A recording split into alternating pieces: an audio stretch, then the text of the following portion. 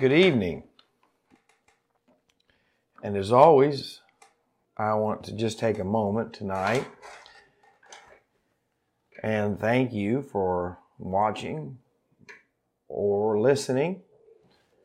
Whether you are watching tonight or listening online, I do appreciate the fact that you take time out of your evening or day to listen to these devotionals, and I pray that they will help you in your walk with the Lord.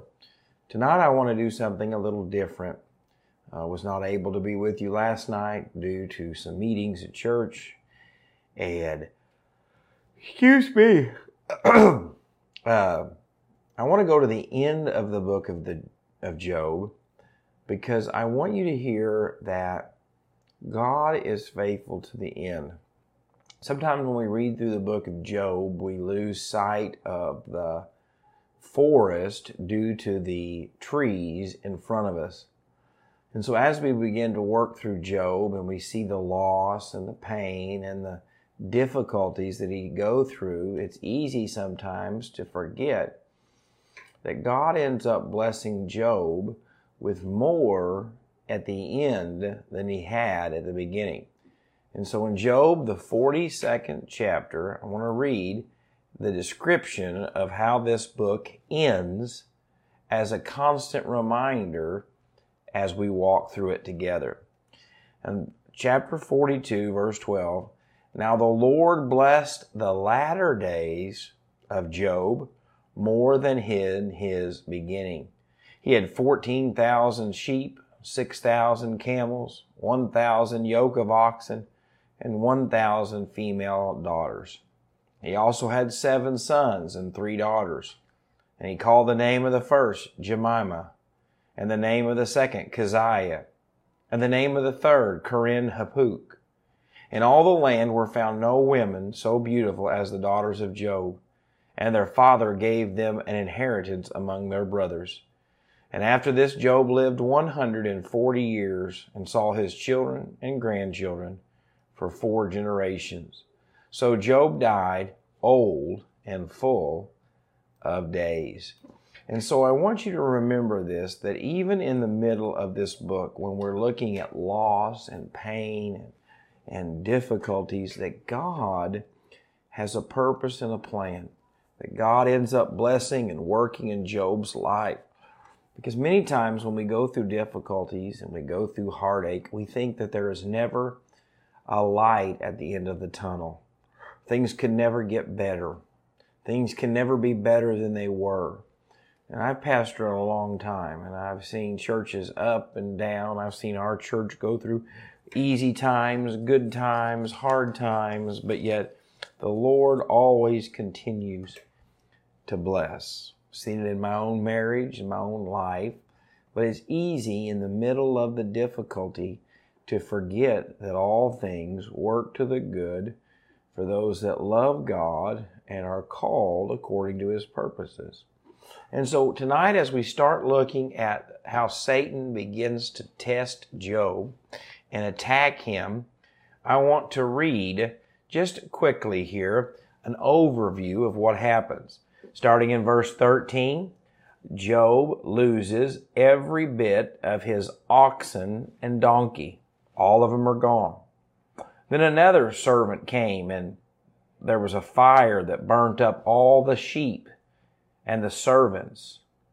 Then as that man was speaking, another servant came and said, "They have killed all of your servants." And so Job has lost all of his ability to make money. He's lost all of the help that would help him make money. And this is the most difficult one in verse 18 of chapter 1. "While he was still speaking, another also came and said, 'Your sons and daughters were eating and drinking wine in their oldest brother's house.' And suddenly a great wind came from across the wilderness and struck the 4 corners of the house. And it fell on the young people, and they are dead. And I am alone to have escaped and tell you." And so in this brief moment, Job has lost everything. Satan has taken everything from him. His wealth, his ability to make more money, his children. And then I want you to hear this. Difficulties come to all of us. Trials and temptation. We looked at the difference between a test and a consequence of sin. But tonight I ask you, how do you respond in the difficult moments of life? How do you respond when people don't treat you the way that you think you should be treated? How do you respond when a situation doesn't work out the way that you think it should? Because I want you to hear Job's response tonight. He could have got angry. He could have tried to get even.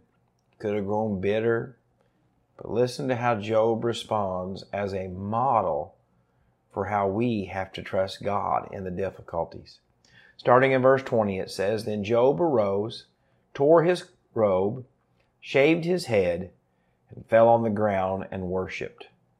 And he said, Naked I came from my mother's womb, and naked shall I return there. The Lord gave, and the Lord has taken away. Blessed be the name of the Lord. In all this, Job did not sin, nor charge God with wrong. You say, Jake, I just don't understand how Job felt this way.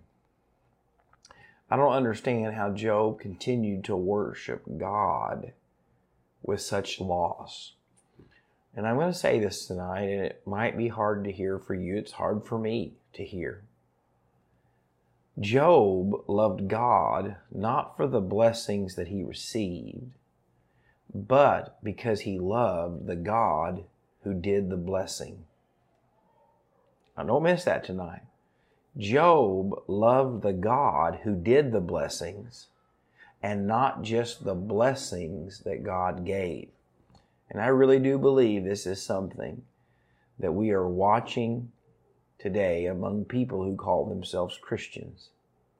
Oh, they love God when the blessings are flowing, when good health and financial prosperity are rolling in on them. But we forget sometimes that the treasures of this world are not what is important. My health is important, but yet I'm going to receive a new body that never wears out. I'm going to be in the presence of the God who owns a cattle on 1,000 hills someday. This home that I've invested in here is not my heavenly home. I have a mansion that Jesus has built for me. You see, honestly tonight, I believe that most of us love this world just too much. We can't imagine how we're going to love heaven more. We just can't imagine why people want to go instead of stay. But I think it's because we realize that the God that we love, the God who loves us, is much greater than anything this world has to offer. And the closer that you draw in your relationship to God, the Bible says if you draw near to Him, He will draw near to you. And Job said it best, God gave me every blessing that I have, and He can take every blessing away.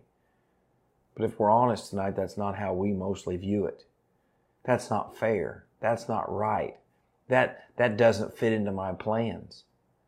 But yet don't forget that even though Job lost everything, God ended up blessing him more abundantly at the end of his life. And Christian, I know this world is full of sorrow and heartache and pain, struggles, and difficulties. But God promised that the blessings at the end will outweigh all of the blessings and all of the hardships that we go through here. And Christians, we have to remember that this is not our home. We're just strangers passing through, pilgrims in a lost and dreary world. And I think that's where we struggle. We struggle with loving the things of this world more than the God who created the world.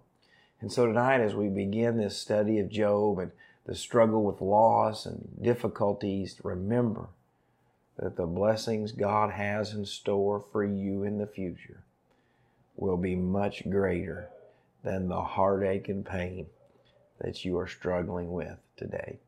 And so as always, I want to thank you for watching this. I want to pray for you if I can. If there's anything in your life or situations, please message me or send a comment out below. And as always, remember to know that you are loved and prayed for. And just very quickly, I know that today we have a viewer that is becoming an old man. And so I just wanted to say happy birthday to you, Mark, and God bless. And so as always, if you ever need anything, please let me know.